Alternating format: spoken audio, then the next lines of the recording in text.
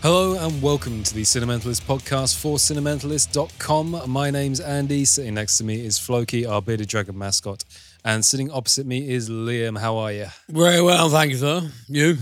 Yeah, very well, thank you, mate. It's back to rainy old England. Yes, gorgeous. Doesn't it feel like sort of our natural resting state, you know?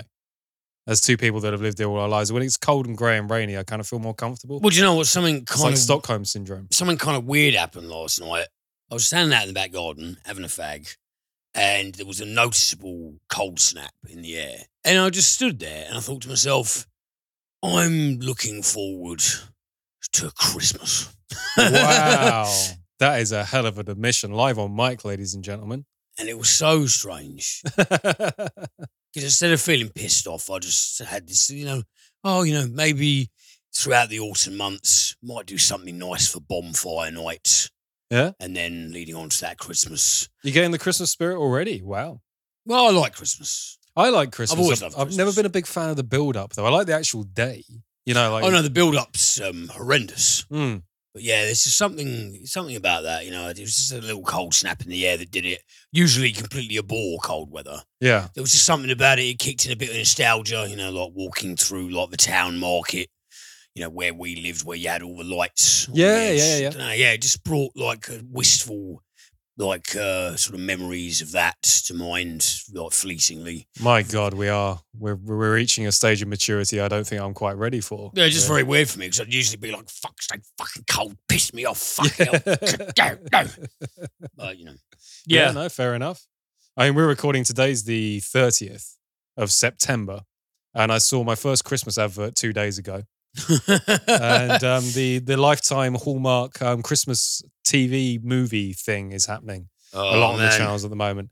I watched a load of them last year, not of my own volition, and they've all got the same plot, which is kind of interesting. I found it's someone either moves to a small town or they're living in a small town and someone moves in, like a dashing hunky young dude, for example, and there's a big crisis because it's often something to do with Christmas cookies.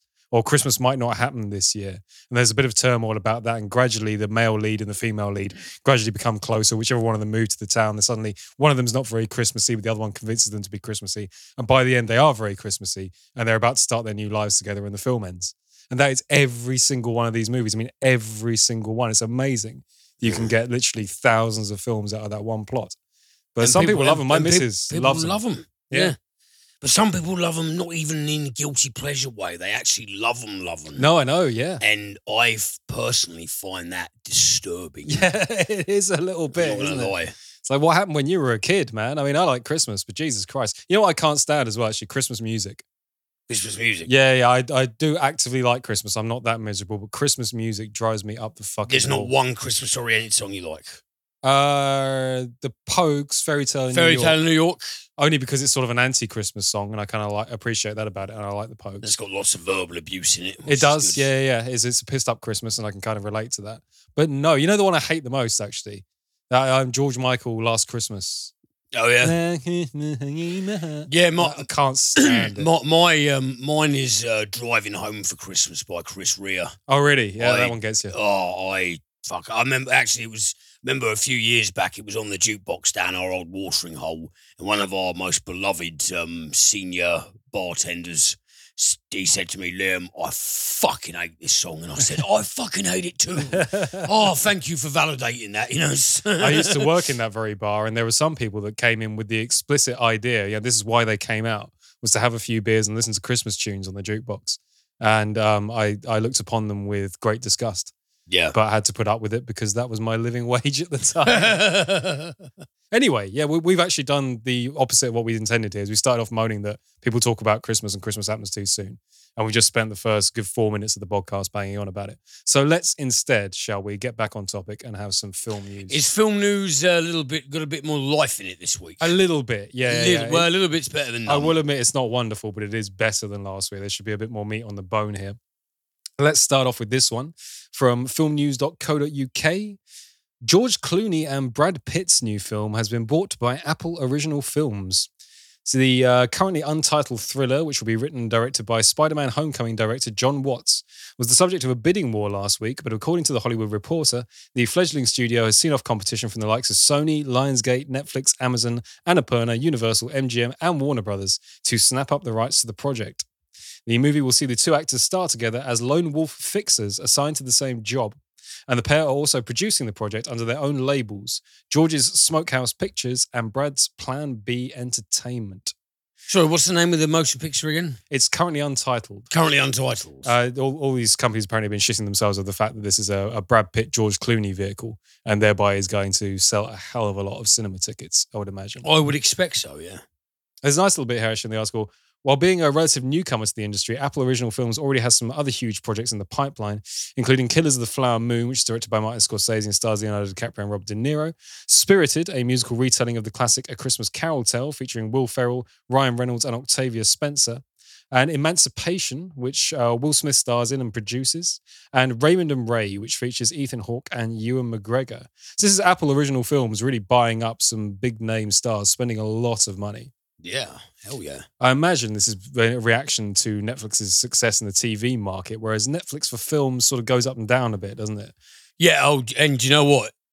Speaking of original company films, I actually watched a couple of those Welcome to the Blumhouse anthologies for Prime Video. Oh, yeah, we talked about those a while ago. Oh, my God, they're so fucking bad. Oh, really? I watched one called Evil Eye. Yeah. It's one of the most hilariously awful pieces of dog shit I've ever seen. It had a really, really intriguing premise. I love the premise. It is Lifetime tier dog shit. Really? Yeah. Well. I was kind of hoping there might be at least a couple of gems hiding out. Well, they've got some upcoming ones. I think the Blumhouse Prime partnership. There's one. I think there's a comedy horror coming out called Bingo Hell. I think it's a bunch of geriatrics who love their bingo hall, and it's on the cusp of being sold to the Dark Lord himself. I love the premise immediately. I mean, yeah, this premise sounds great, but it's one of those premises where you just because the premise is so out there. You just hope even harder that they don't drop the ball with it. They pick up the ball and they just keep running with it because that sounds really fun. It does, yeah. But yeah, as always, fingers crossed. Absolutely. My second article here, this is from Collider.com. Gladiator sequel will be ready to go after Napoleon movie Kitbag, says Ridley Scott. Oh, is this the Kitbag? Is this the one with old Joaquin in it? Yes. I don't know why I read out that title with such weird intonation. I was reading that entirely wrong in my head. But yes, Ridley Scott has two major film releases this year, The Last Duel and House of Gucci. But it seems like he's already looking ahead to his next ambitious feature. In an interview with Empire, Scott confirmed that he'll be working on his highly anticipated sequel to Gladiator after he films Kitbag, his Joaquin Phoenix-led Napoleon Bonaparte historical picture.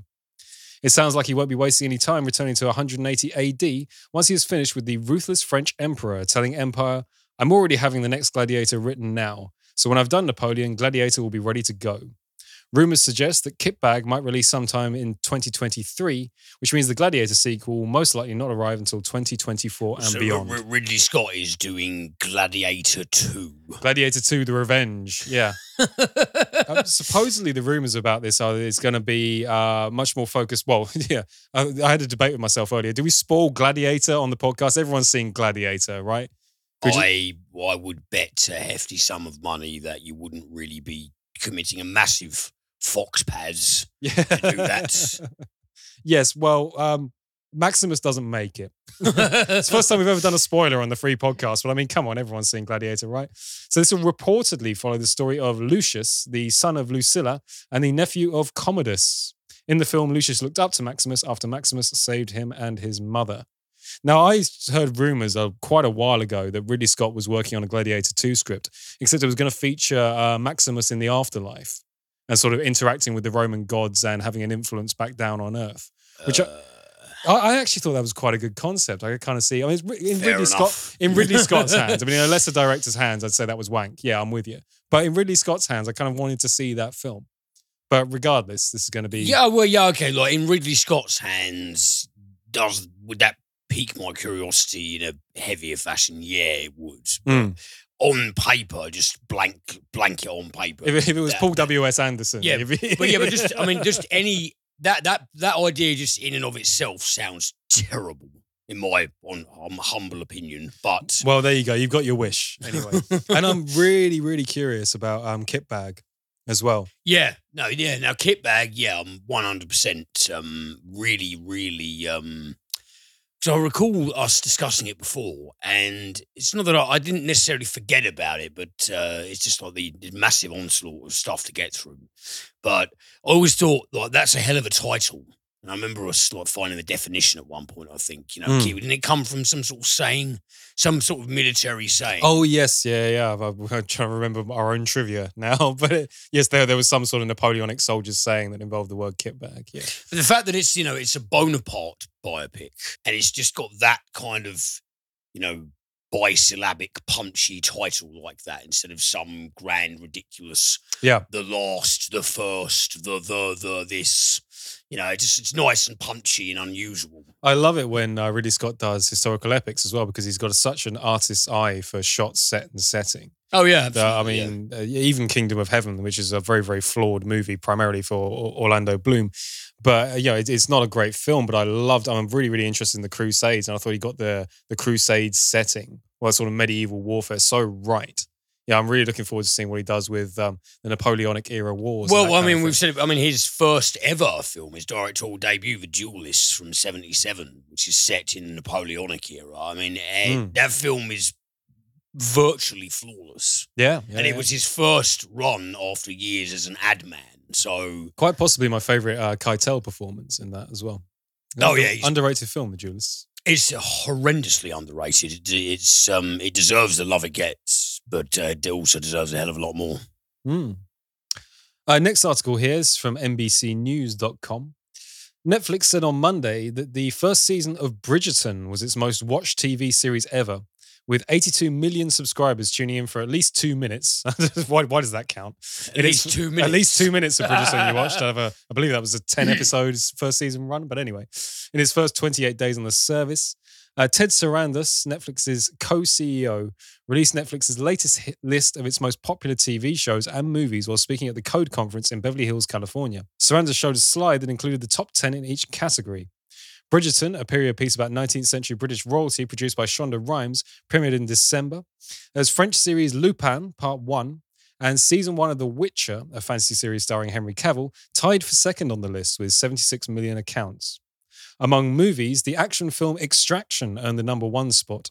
The film about a captured CIA agent was watched by 99 million accounts in its first 28 days.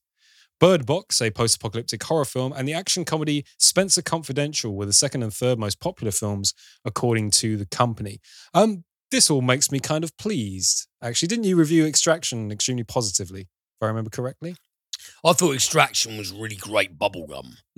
I still haven't got around to seeing it, but I remember you being very positive. Yeah, it just, essentially it promises video game energy, beat 'em up, shoot 'em up, just a consummate popcorn thrill ride, and that's exactly what it delivers. And, even though you're not watching it for the character study, as it were, I thought Hemsworth turned in like a good arse-kicking performance. It's one of those movies where if you want action, it will fucking give action to you in spades. And it's very successful in that regard as just a turn your brain off action thriller, 100%. But a lot of people slated it. And again, it's one of those instances where they slated it for not doing things that it never purported to do in the first place. Sure, yeah. It's like, this big, dumb, loud action thriller isn't cerebral enough for me. Well, who's actually the fucking idiot? Well, from my TV critic perspective as well, Bridgerton, I reviewed positively. It's a bit, period piece, fluffy romance kind of thing, but it's a very well done version of that. And I liked how vivid and vibrant it was. I did enjoy it. Lupin, I thought, was very, very well done as well. And season 1 of The Witcher, it's definitely got its flaws. I talked about it quite recently with the kind of broken time shifting mechanic that it's got. But it's actually, I enjoyed it more on the second watch. And as a big fan of the games and the books, I thought it actually did a really good job of the universe. I'm anxiously awaiting season 2. And I think Henry Cavill is the right piece of casting on that as well. So to be honest, this is all pretty good. These are all things that we review positively. We seem to be doing well They seem to, the worldwide Netflix audience seems to agree with us, at least in terms of viewing figures. How about that? Well, that is good. Warm and fuzzy feelings all around. And speaking of Henry Cavill, actually, just a little piece at the end here. He has been speaking out recently about being very keen to explore the idea of playing a James Bond villain. James Bond villain? Yeah. The 38-year-old actor, who is best known for playing Superman, has revealed he'd love to speak to the makers of the long-running film franchise about starring in a Bond movie. Now, for a long while, Henry Cavill was one of the bookies' top-rated favourites to appear as the next Bond. So I think this is kind of interesting, is that he's now, because obviously I believe they're looking for casting and have some ideas about the next Bond at the moment, because as it's been impossible to escape, and we very nearly got through this news article without mentioning it, No Time to Die released this week, or at least had its big premiere At this week. point, I don't give a shit. Yeah, the reviews have been very good so far. Again, yeah. haven't gone reading into them, but I've seen a lot of them. I mean, I will go and watch it if necessity calls. I'd be really interested to hear your review of it. Yeah, but just I suppose after all of that stop, start, on, off, it's just like Apparently, it seems to have paid off. Apparently, it's quite a exciting, pacey, deep Bond film, whatever that. Oh, means. I'm not gonna cast instantaneous doubt on that. It just is very much a whimper as opposed to a bang after all of the incessant announcements and then cancellations. Yeah. That's true. But maybe when you get to the cinema, maybe you might be surprised. Maybe this. I hope so. Yeah. Because you're a big fan of Casino Royale, aren't you? Really love Casino Royale. That is primarily for old Mads as Le Chiffre. That's true. To be perfectly but you honest. got Rami Malek in this one. He normally turns in a good performance, doesn't he? Yeah. The last thing I saw him in, The Little Things, was pretty horrendous, but that's not necessarily his fault. But yes, anyway, Henry Cavill is apparently really, really pushing. Very much like he pushed for the role of Geralt in The Witcher. He's got a thing about when he really wants to play a role, he just sort of bombards people with it until someone eventually gives him an audition. But yeah, I'd quite like to see him as a Bond villain. I think that'd be a cool switch around to take someone that's in contention for being Bond and instead making him a villain instead. I mean, even though like Geralt is the protagonist and the hero, or maybe arguably anti-hero of which you said that. Correct me if I'm wrong, but Cavill was really, really effective at communicating like a really sort of dangerous and threatening energy. Yeah, and just being surly and pissed off, and that sort of dangerous thing. That guy, that thing the character needs of being. He's not a sociable, nice guy. He's actually a bit of a dick, but he's got good principles underneath it all. All that kind of stuff. He actually got that quite good. So to play a Bond villain, always these flawed people that had a terrible past, and now they've turned evil and bought a cat. I can see Henry Cavill doing it. Well, it's got to be, as much as I love, Robert Carlyle, that era of Bond villains, I've got a bullet in my brain that isn't killing me, it's just making me impervious to pain and increasing my physical strength. I mean, that kind of shit is dumb. It's fun, but it's dumb. Well, that's the Pierce Brosnan Bond sort of in a word there, isn't it? It is, yeah. But, the kind of villains, some people are very, I run into more people than not that are kind of very hit and miss with the Craig Bonds as opposed to liking all of them released so far. But, I mean, in terms of like Le Chiffre and, Silva, is it the old Javier Bardem's character? Yeah. Is it Manuel Silva? I can't remember. But I thought that as antagonists, those two were great.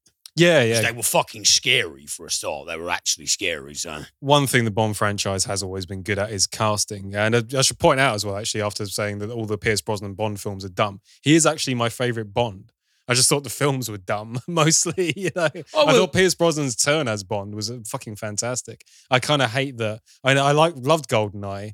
Tomorrow Never Dies was okay. The World Is Not Enough was all right, but it had some silliness in it. And then you got Die Another Day and all that kind of... It just went sillier and sillier to the point of the joke's not even funny anymore. You know what I mean? It needed that reboot with Daniel Craig. I hope it continues going in that direction. And I don't mean this in a damning way at all or a dismissive way. It's kind of said with a sprinkling of love to it, but whilst you can demarcate the Roger Moore bombs as being explicitly silly and reaching parody level, I think that James Bond as a franchise is pretty dumb. Yeah. I mean, the Craig ones were purposefully infused with a bit more grit than the others. But I love Sean Connery's Bond, but the films are just narratively and what happens in narratively incidental ways and just the stories itself is just stupid. It did make me laugh. But it's enjoyable. I was watching some daytime TV earlier and they had their film critic on and he was talking about how this is a much more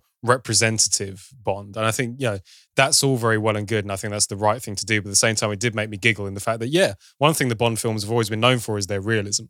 But the fact that you got female characters that aren't simply love interests for Bond, I think is absolutely the right thing to do. But I'm curious to see the film, and I'm curious as to what you think of it as well. So we definitely will be reviewing. I don't argue against inclusion. It's just that, just to briefly finish it, there does seem to be a very frustrating and high number of people who forget that films are fantasies. Yeah. They can be realistic and stuff, and there's some really great cinema verite stuff, but primarily... And Bond is probably one of the most fantastical of all. Exactly. And when something is fantastical, i.e.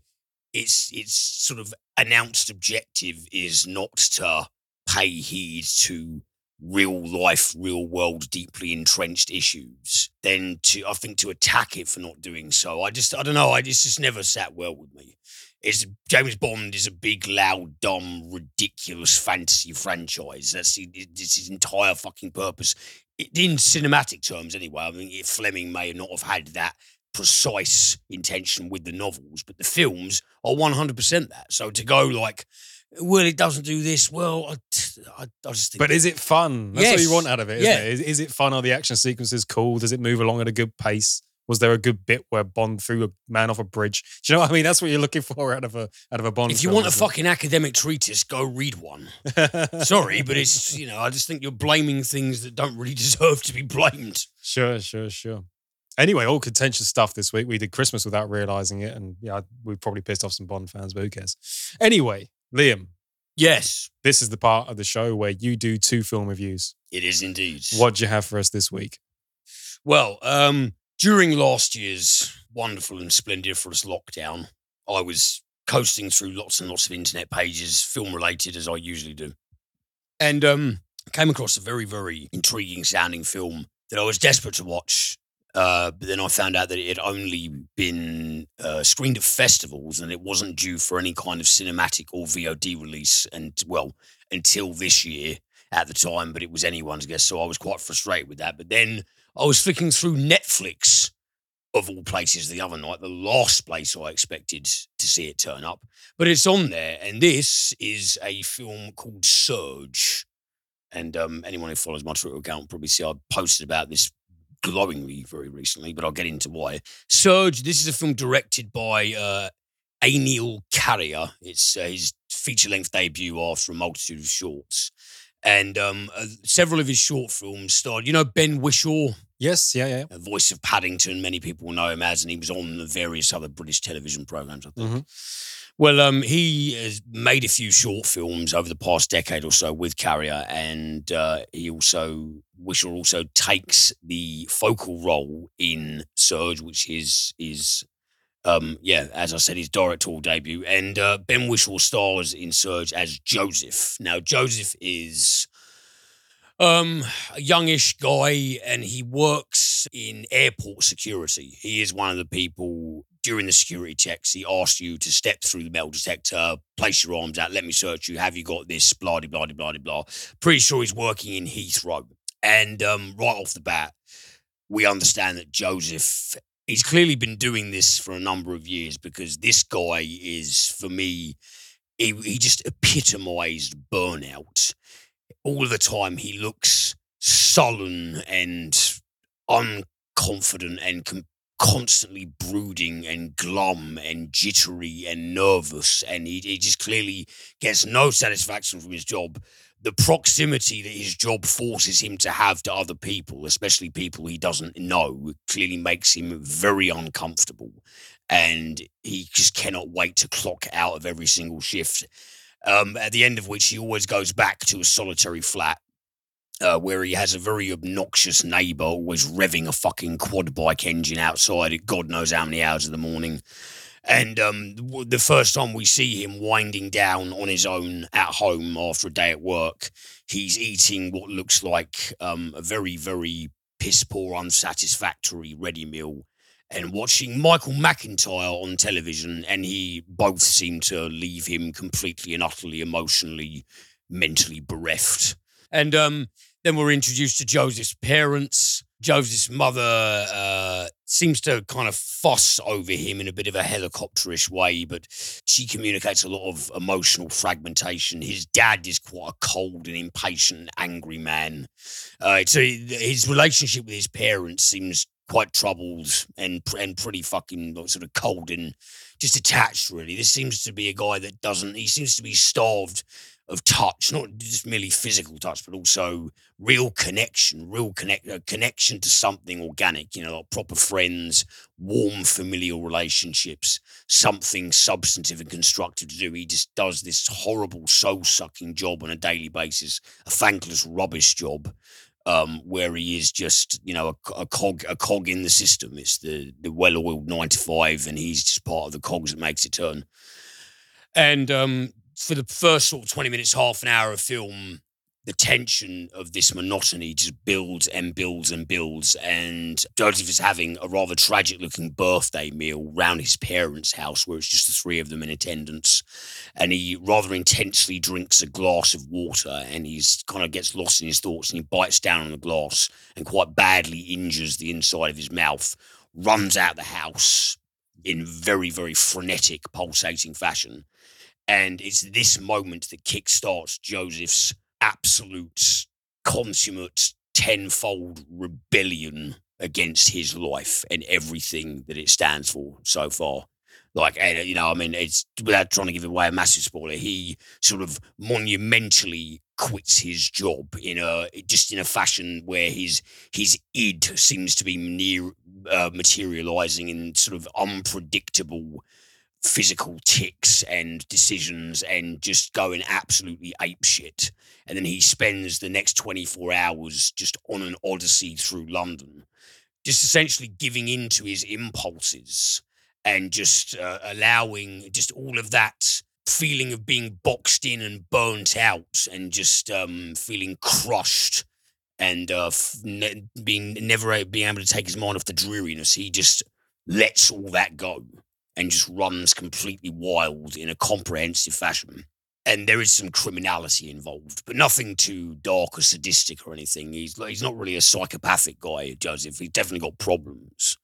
But it's just about this wild self-liberation. It's like kind of like egoist anarchy almost. I loved this movie.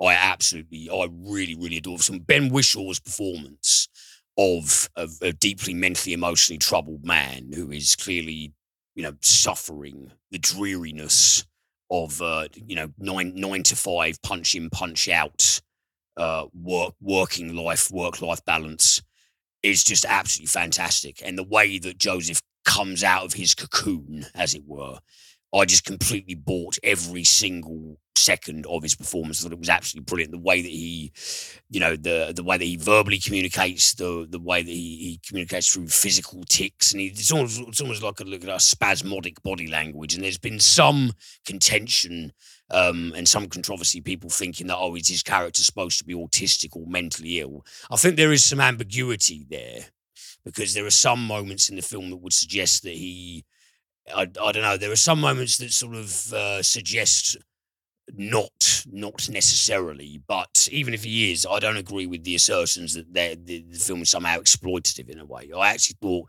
that it was a really, really bold and urgent and very interesting study of a man who just looks round at every box society has placed him in and just goes, fuck it. And he just comprehensively goes, fuck it. I don't necessarily want to get into exactly what he does, because that would be a major spoiler. This is a very experiential film, so the less you know going in, the better. But yeah, there's a lot of influences from it, similarly to, say like recent sort of hits like Uncut Gems and Good Time, which are both by the Safdie brothers. The way that those films have maintained the panic and anxiety-laden momentum, this film does that flawlessly. It's absolutely like I was so many moments in this film where my fucking heart was going like this, and I absolutely loved it. It's scary, it's unpredictable, It's very, very full throttle, but there's also a lot of there's poignancy in there as well, and not the kind of poignancy that's spoon-fed to the audience and saccharine and silly. There's this real, genuine, tangible poignancy, and the film has like a sort of rather ambiguous yet very poetic last frame. Very poetic final frame, and it was. It was. I've heard a lot of people going like, "Oh, this is kind of like if you combined, the Joker and Falling Down and Taxi Driver, and all this, like, kind of rather easy reaches, easy grasps that I didn't actually think was fair, because I don't think that those films all own some share of a monopoly on main character. Angry young man.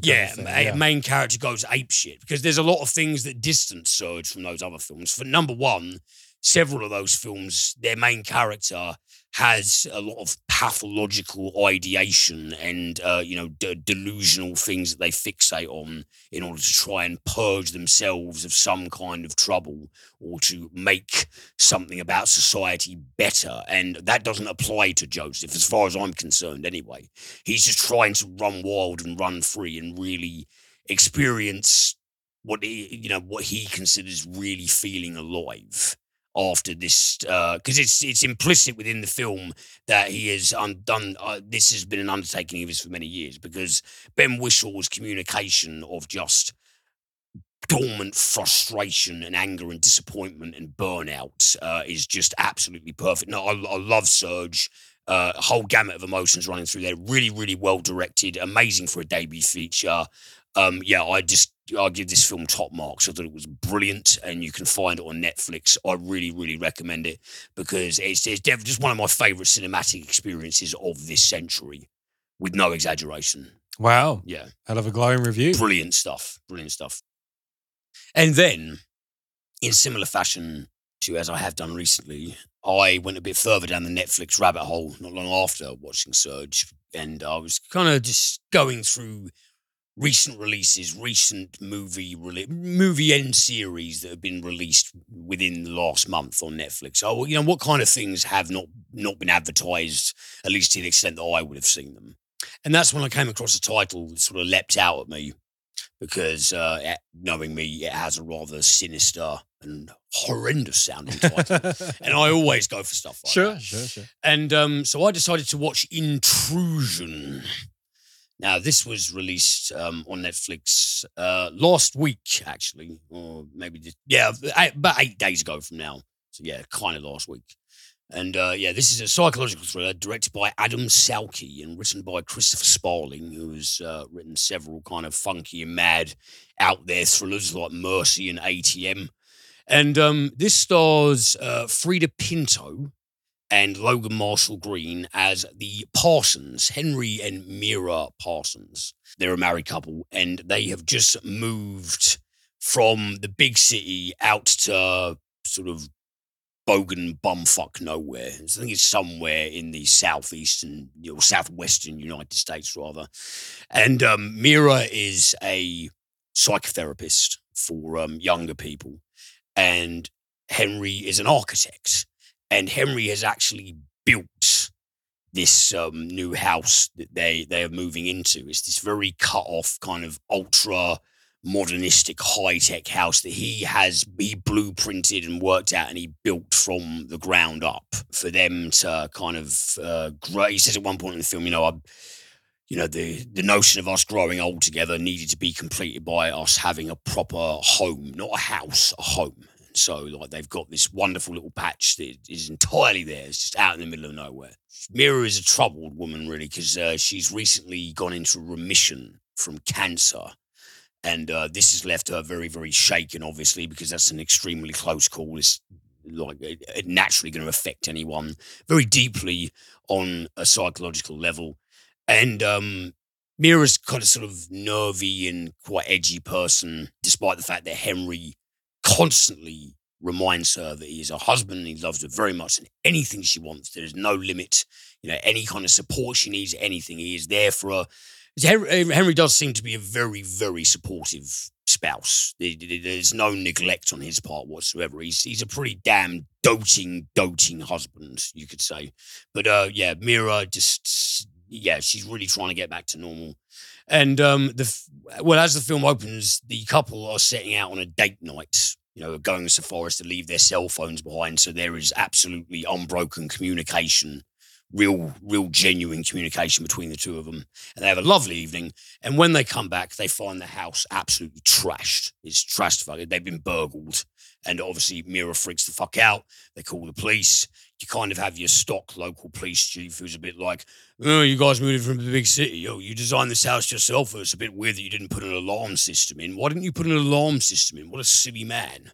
You're an architect and you design things for a living and you didn't put an alarm system in this house that you built. What kind of stupid motherfucker are you? I didn't say that necessarily. But that's the inference. Yeah, you can tell that he's absolutely... In fact, the police chief is played by Robert John Burke of Dust Devil that we talked about not too long ago. I like Robert John Burke. But Mira is obviously, again, her world was turned upside down by another horrible, shocking, intrusive event. Not only is she now dealing, not only has she recently had to deal with something that was intrusive to her in a very organic sense in her own body, but now this new home that was supposed to be a respite, a place to forget everything that happened before. Now that's been encroached on. They try to get back into normal after this, but then she starts hearing weird noises around the house. And she starts noticing her husband behaving very strange as well. Henry starts being all shifty and doing bizarre things, doing things that are out of place, and then coming up with very, very quick and convenient sounding explanations for them. And Mira thinks, something is not quite right here. And then she starts to discover little bits and pieces that link her husband to the intruders that broke into the home. And she digs and digs deeper. And she's at least convinced that she is uncovering some very, very unseemly goings-on between a local family connected to the break-in who have a girl that's got a daughter that's gone missing and her husband's weird, unexplained machinations. It's pretty simple so far. Yeah. Dun, dun, dun, as we say.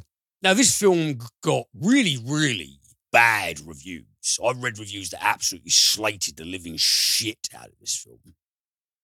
And while it does have flaws, and it definitely has flaws, I don't think it's as bad at all as what a lot of the other critics, the shit that the other critics are flinging at it. Yeah, there are portions of the film where the acting is ropey, to the extent where I was sitting there thinking, oh, you really needed to have worked over that. You should have done multiple takes there before you settled on that. And, some of the dialogue doesn't land a bit. There are certain bits of characterization that really could have, really could have used some work. But that being said, and yes, there's some camera work in the film as well. There's some quick cuts and techniques that really did not need to fucking be in there, and they made it look like a Netflix film, if you understand what I mean. Yeah. Outside of those, and I'm not trying to sort of minimize those because they are distracting, but outside of those, I actually found this to be a reasonably enjoyable mystery thriller. It's not completely bereft of predictability, but the journey there and the weird things that Mira unearths and the way that she unearths them and the builds of suspense getting there, I enjoyed them. There was vicarious thrill there. It actually is somewhat effective in communicating the suspense and the dread that it very much hopes to do. It is in no way 10 out of 10. As I said, you don't go into this expecting, the critics said it was dog shit, but it's actually absolutely fabulous. It's not absolutely fabulous. But if you want a sort of bizarre mystery thriller that, at least for me, went down far seedier and more gnarly, make you take a shower routes than I was expecting, and did it in a fashion where I thought, well, top points for sort of, diving into the murkiness, because Mira essentially makes discoveries that I thought they were going to be sort of boilerplate weirdo stuff, but they're actually a little bit more sicker than that, as far as I'm concerned, without trying to give too much away. And yeah, I actually think the conclusion it builds to and the journey there, I think that it's been really unfairly shat on. Don't go in expecting a great film. I'd say go in expecting a sort of average to sort of, it's not bad sort of film. Don't expect any more than I had that. to say, when I looked this up earlier, because I hadn't heard of it. You thought it looked like dog shit. Well, no, I saw the reception section of the Wikipedia page, and it was getting sort of 3 out of 10 stars and things like that. And I thought, oh, okay, so there's a high likelihood that you were going to slate it, but there's some merit there. Because early on in the film, when I saw those nuggets of ropey acting, and I saw stuff that just seemed kind of ill-fitting in terms of dialogue and the delivery of said dialogue, I was very much feeling oh, God, how much more of this is there to get through? But then, as I said, after that, the way that the screenplay progresses and the way that Mira finds things out, there was actually a lot about it that I enjoyed. I enjoyed the suspense. I enjoyed the repulsiveness of the antagonistic elements in the film. And after the credits rolled, I thought to myself, that wasn't that fucking bad. It wasn't great. It was just about good. It was average. And yeah, there was stuff about it that definitely needs work. But I was expecting an absolute horrible, irredeemable piece of crap. And it's not. So, yeah. That's another great quote from the poster right there, isn't it? I was expecting a horrible, irredeemable piece of crap. And it's not. It's not. It's not. It's just, again, you want a weird thriller that's got nastiness and suspense in there. And it does it. It doesn't do it in a terribly original way, but it again, the reviews would have you believing that this is one of the most just completely narratively irredeemable films where you can literally you might be able to work out some twists later on, but it would have a lot of critics would have you believe that this has the sort of screenplay where you can guess every oncoming millisecond of what's about to happen next. And that's not actually true. It's not actually true. There were moments of suspense that were effective. There were discoveries where you sat there thinking, okay, holy shit, this is pretty weird and kind of fucked up. Where's this going to go? And yeah, if you don't see it, you're not necessarily going to miss out, but it's not dog shit. Hey. Okay, so those critics are not being very, very fair as far as I'm concerned. Yeah, fair enough. Okay, then. Well, on that note, TV of the week. TV of the week. Yes, and this week I have been watching. No, this week I have been watching Reservation Dogs. Heard anything about this one? Nope, not at all. This is a comedy television series created by Sterling Harjo and Taika Waititi. Okay, cool. Yeah, for FX Productions. And if you're into your TV review stuff, if you follow TV review blogs and stuff like that, this has been getting a hell of a lot of push and some glowing reviews. And I thought, wow, I need to get on this. But it is one of those ones that is unfortunately stuck to a terrestrial TV schedule, and as such has been releasing one episode a week. So I've waited for the entire thing to finish and then watched it all in one sitting because it's only 8 episodes long and there's half an hour an episode.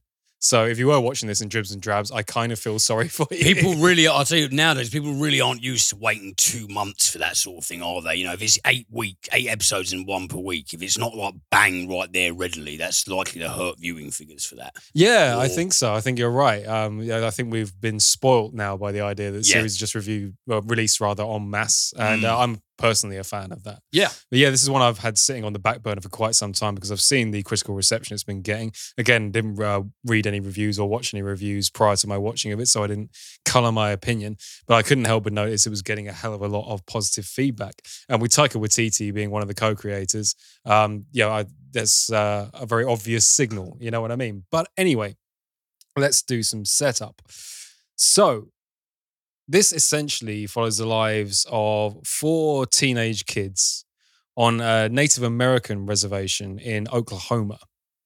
And one of the co-creators, obviously not Taika Waititi because he's from New Zealand, but Sterling Harjo is a Native American himself and grew up on a reservation.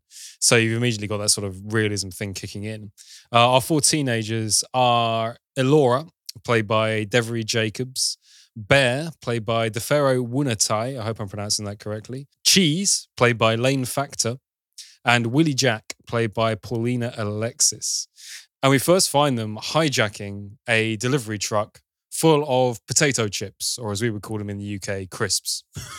And so you've got this sort of heist movie montage at the start of this. Bear in mind, Crisps. yeah, bear in mind there's reservation dogs, right? There's a heist right at the start of it where they're hijacking this truck off of this very dim-witted, and you feel quite sorry for him and learn a bit more about him later, actually. But this security guard that's driving this truck, delivering crisps to the neighborhood, gets hijacked by these small-town hoodlums with bandanas over their faces. And this is all set to the Stooges' I Want to Be Your Dog as well. So it's very punchy, Good track. cutty kind of thing. Yep. So they take this truck of illicit crisps to the local meth dealer. There's a local like trailer park full of meth heads where you go to move all your ill-gotten gains. And they fence the truck and make some money. And even better than that, they're allowed to keep the crisps. They have to give the guy $1 back, and he gives them the crisps as a result.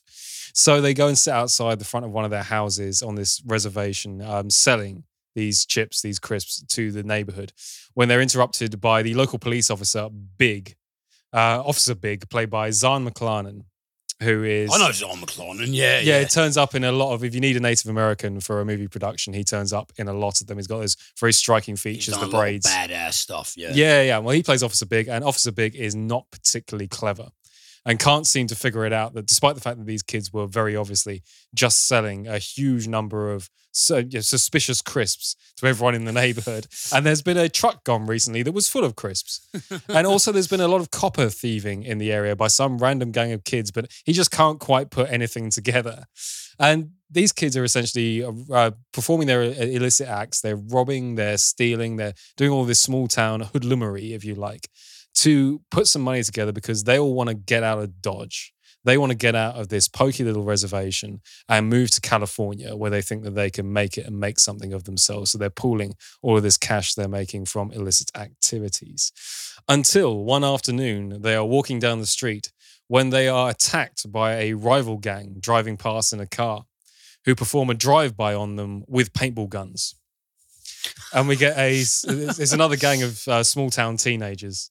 And we get this sequence where there's like a slow motion drive-by and Bear does like, you know, the Willem Dafoe in Platoon? Yeah. Where he throws his arms up in the air and falls down in slow motion to all these paintball bullets splashing off of Just them. kind of sounding a bit like sort of Native American Bugsy Malone. Yeah, kind of. But they all fall to the ground, ostensibly dead, even though they've just been paintballed.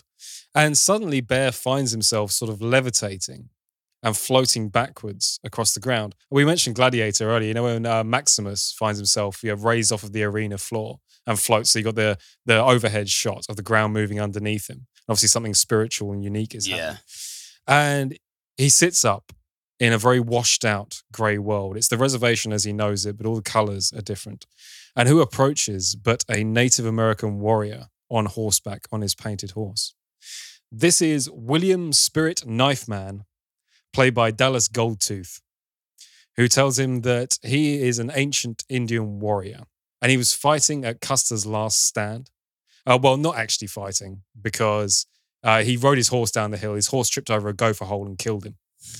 Damn. And now he exists in the spirit world, which he's not particularly happy with because the spirit world is very cold and his nipples are always hard. And he tells Bear that given his ancestry and given his history, that he needs to try better as a man. He needs to be a warrior. And being a warrior is about being brave. And it's not about committing this small town hoodlumery, this small town crime. He needs to honor his ancestors. He needs to be stronger. And then his horse collapses and he's fucked. And so Bear wakes back up out of his trance and realizes that perhaps the life he's leading at the moment is not the right moral path, the moral choice. He decides that wouldn't it be better to stay on the reservation? And although he's still going to hang out with his small-time gang, he's going to try and do some good in the world. So on the up and up with that, fairly simple setup. Sounds pretty straightforward, yeah. Yeah. I mean, this is a comedy show. However, the thing that I absolutely love about it is how low-key it is. I mean, it is really, really like comedy in a minor key. I thought it was actually quite light on gags. In fact, it is quite light on gags the whole way through until William Spirit Knifeman turned up and just absolutely killed it immediately. It's Taika Waititi doing that same mechanic that he did in Jojo Rabbit. where Hitler was Jojo's best friend, is his imaginary friend that follows him around and is hilarious, but is giving all this advice that may be the right advice, maybe the wrong advice, but he's sort of this comedy imaginary character coming in. What I love about this, though, is that although this is a mechanic that Taika Waititi has used before, in this he does very, very tiny drops of it. The little drops of Tabasco sauce in what is otherwise quite a comforting soup. That's what I got out of this more than anything else. There's something bittersweet and warming about it that is very, very delicate. So is it a lot more of a dramedy then? I would say, describing it as a comedy, I would say is right, because there are some really, really good gags in it. But it made me laugh out loud at multiple points. When a gag hits, it really, really works. And with Taika Waititi co-helming, I mean, that's sort of a given. What I wasn't expecting to find was this bittersweet, almost maudlin element to parts of it, because it's trying very desperately to root itself in reality, and it is succeeding. You can feel that these are stories that have come from reality, and the humor is so absurdist at points that it touches reality. You know, when something's so absurd it becomes true because absurdism exists in real life. That dynamic is very carefully balanced in this, and it's going through some heavy themes as well. We're talking about absentee fathers. We're talking about the Native American people being, the sheer concept of a reservation. You know, they've all been pushed off to this bit of land that wasn't originally theirs and not the land they wanted, but now they've been forced to deal with it. Poverty within the community, alcoholism and drug abuse. These are all really, really heavy themes that the show treats with a absurdist, humorous touch. But the sadness of those themes still is there. It still exists. It's a show of duality almost. There's two major themes running on it. And the way it switches between what is ostensibly quite a sad tale. I mean, the kids keep referencing a member of their gang, a member of their group that died a year previously, Daniel. And little bits more are revealed throughout the plot as to what happened to Daniel. But the fact that it's got these sad, depressive undercurrents running in this town that is actually very genuinely impoverished, and it's using dashes of absurdist humor in between to create what ends up being a lighthearted and pleasant experience. Like I said, the show made me smile the whole way through it. It's just such a delicate piece of writing. I expected it to be much more of a sledgehammer comedy, Taika Waititi's wit, you know, What We Do in the Shadows, all those kind of stuff. I expected more of that. And what I found instead was something actually touching. And those little dashes of humor, it works all the better for cutting through what, you know, if you were to do it straight, if you were to do it about just life on a reservation, this would actually be quite a, like I said, a maudlin kind of piece. There is that almost depressive aspect of the conditions these people are living in and what their culture has been reduced to over years of, you know, Western bullying, essentially, and what the Native American people were subjected to. The show deals with all those themes, with those little slashes and dashes of absurdism, just liven it up, and they give it a kick and they give it a wake up. And I just thought it was stunning. Really, really stunning to be able to hold that delicate balance all the way through and to make it. I felt like the show was teetering and seesawing and tiptoeing its way through these subjects, but still actually dealing with them.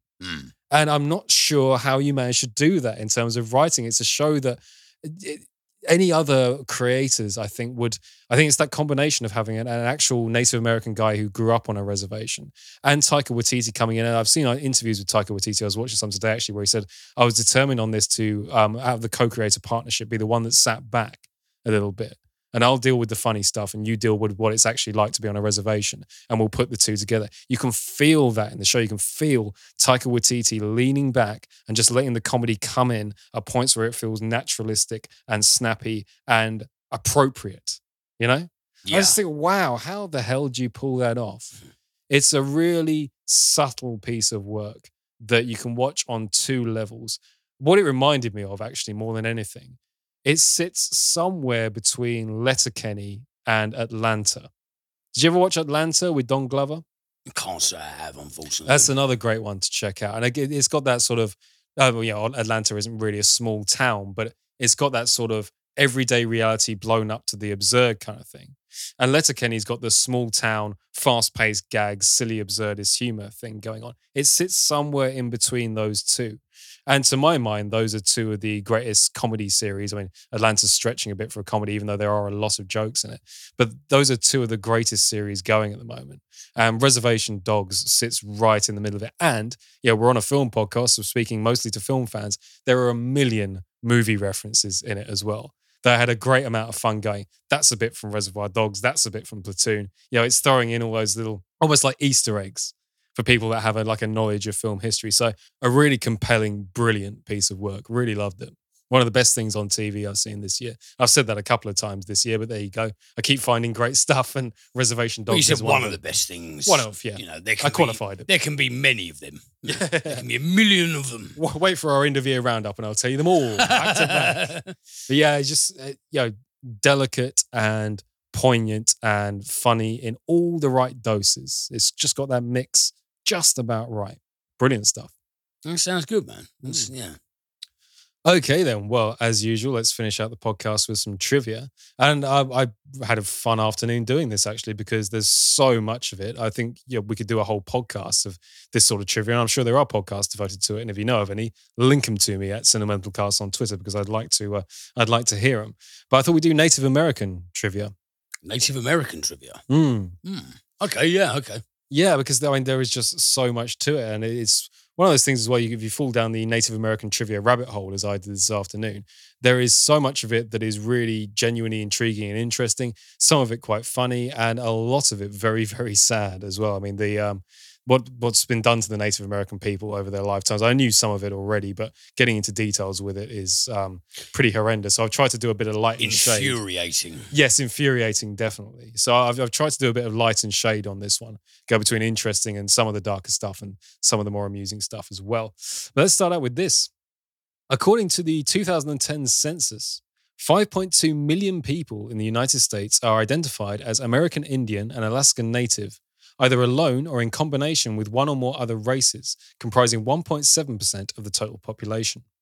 Of the American Indian and Alaskan natives, the largest tribe was the Cherokee, with a population of 819,000, followed by the Navajo, Choctaw, Mexican American Indian, Chippewa, Sioux, Apache, and Blackfoot. Wow. 5.2 million people. That's more than I thought, actually. Do you know what? I thought there were only, in terms of registered, demographic, in terms of, the statistics of officialdom, I thought there was a couple of million. Yeah, I would 2.5 at a push. I would have said about that. I never realised it was 5 million. I mean, that's a very, very minute number of people. But, I mean, it's twice as many as I thought there was. Yeah, me too. Native Americans and First Nations people speaking a language of the Algonquin group were the first to meet English explorers, and consequently, many words from these languages entered English. For example, caribou, snow shoveler, chipmunk, red squirrel, moccasin, moose, muskrat, opossum, papoose, pecan, powwow, raccoon, skunk, squaw, toboggan, totem, wigwam, and woodchuck. All Native American words. Skunk, by the way, means to urinate. To urinate. Yeah. Makes a lot of sense, right? Opossum means white dog. It's interesting. The powwow means to dream and to have a vision. What does chipmunk mean? It doesn't say on chipmunk. No, it doesn't have the... Oh, sorry, no, chipmunk was the red squirrel. Oh, red squirrel. Red squirrel, right. Yeah. Countless Americans grew up reading The Education of Little Tree. Said to be a memoir of Forrest Carter's childhood living with his Cherokee grandmother and part Cherokee grandfather, the book was praised for decades, taught in schools, and even recommended by Oprah.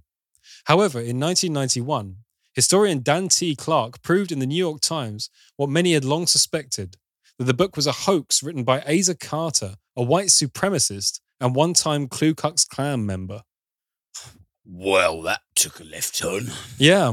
So I've never read the book, but one can only presume that there's actually got some racist sentiment in there. I don't know. So a white supremacist and Ku Klux Klan member wrote an ostensible Native American memoir that was disseminated by Oprah. Yeah, and was taught in American schools. Apparently, it's quite common as a part of your syllabus. Okay, that. Yeah, the mind boggles, right? What? Yeah. Absolutely bizarre. Fuck. Right, okay. I'm going to need to try and process that. This one kind of blew my mind. When your teacher taught you, I presume this is talking to people from the US. When your teacher taught you about the Pilgrims of the Mayflower, you probably heard something about Squanto, a member of a tribe who helped them survive. What many history books fail to say is that Squanto was equipped to help the Pilgrims because he learned English after being kidnapped. Squanto was abducted by English explorer George Weymouth, who took him to Britain as an exhibit for his financial backers. It was here he learned English. He was later returned to his homeland, only to be abducted by Englishman Thomas Hunt, who sold him into slavery in Spain. He was eventually returned, only to find his entire tribe had been killed by smallpox. It was only after this that he came into contact with the Mayflower passengers. Wow. What a life that guy led, right? Jesus Christ, man. I know he's sort of a footnote of American history as well. He's like, oh, yeah, with the Thanksgiving and everything, Squanto was there and he could translate the... But yeah, he was kidnapped twice and sold into slavery. And it's just the subjugation of the Native American people is just heartbreaking. Really, really is. I mean, he said and he could translate. I'm surprised he didn't want to butcher every single motherfucker that stepped off that bike. Yeah, and to get back and find your entire tribe was wiped out by smallpox, which is a disease. I'm pretty sure on this. It was this disease originally brought over by the settlers themselves. I mean, you wouldn't blame him for having a grudge. It's like in I mean, not in the original novel, but in Michael Mann's rendition of Last of the Mohicans, and everyone's like, Mugwar's so evil. It's like, do you listen to what he's been through? Because I think if you had experienced the same thing, you might have a little bit of a chip on your shoulder. This is a nice one. There's a nice little bit of trivia. Next time, it'll be next summer, you'll be able to use this. The word barbecue is from the Arawakan Indian language, and it means framework of sticks. Oh, well. Yeah. Holy shit. No idea. Barbecue, which is just the most common Western word, isn't it? Yeah. It's like looking at barbecue, well, I suppose barbecue with because sometimes you see it like spelt with a C or a Q. But I've often seen it spelt with the QUE. And when I look at that word, for some reason I think is that a French word etymologically? But no, it's... I hear it's spelt with the C, but I don't know maybe that is a French spelling. I don't know. But yeah. I don't know. I didn't know that. This is ironic. The word Sioux was adopted by French explorers who picked it up from the Chippewa tribe. Sioux is the Chippewa word for enemy, who actually were the Lakota people. So the Sioux are actually the Lakota, a name that means where the people of peace dwell. And they're known as the Sioux tribe to this day. Literally just, who are those guys? Well, they're the enemy. Oh, the Sioux. Okay, yeah. Christ. Well, their name actually means the people of peace. Oh, dear. Well, I don't know what I mean. It's kind of hilarious in a ironically stinging way because it's brutal just to have the name of your people's just eroded in favour of a slanderous term, Yeah. And my last one here, and this ties very nicely in with being a film podcast. Popcorn has long been associated with the movies, or in recent years, the microwave. But although many of us have wondered why popcorn pops, few of us have asked where popcorn actually came from. The indigenous people of the Americas first domesticated the strain of maize which produces popcorn thousands of years ago. In fact, popcorn artifacts dating back to 6,700 years ago were discovered in Peru. So the next time you grab a handful of your favourite snack, remember it's not just Orville Redenbacher you should be thanking. I like popcorn. Yes. I know it's a cliche, but I do eat a shit ton of popcorn. Yeah, it needs to be done when you go to the cinema, doesn't it? Anything. But the other thing, I will, popcorn is not just for Schwarzenegger films. I'll eat fucking a big bowl of popcorn. I'm watching something by Krzysztof Kieslowski. Popcorn is just a given. Some people might find that very lowbrow, but fuck them. No, you pry my popcorn out of my cold, dead hands. Absolutely, mate. Absolutely. And only with butter and salt as well. None of that sweet shit. Or the worst, sweet and salty. No. Has to be salty. Popcorn must be savoury. Yeah, I'm with you. I do not. You can have cheese popcorn, that's fine. Do you remember that habanero popcorn we had once? That was good. That was really good. But what did you say, like buttery and salted? Yes. 10 out of 10 marks. Yeah. That is the correct answer.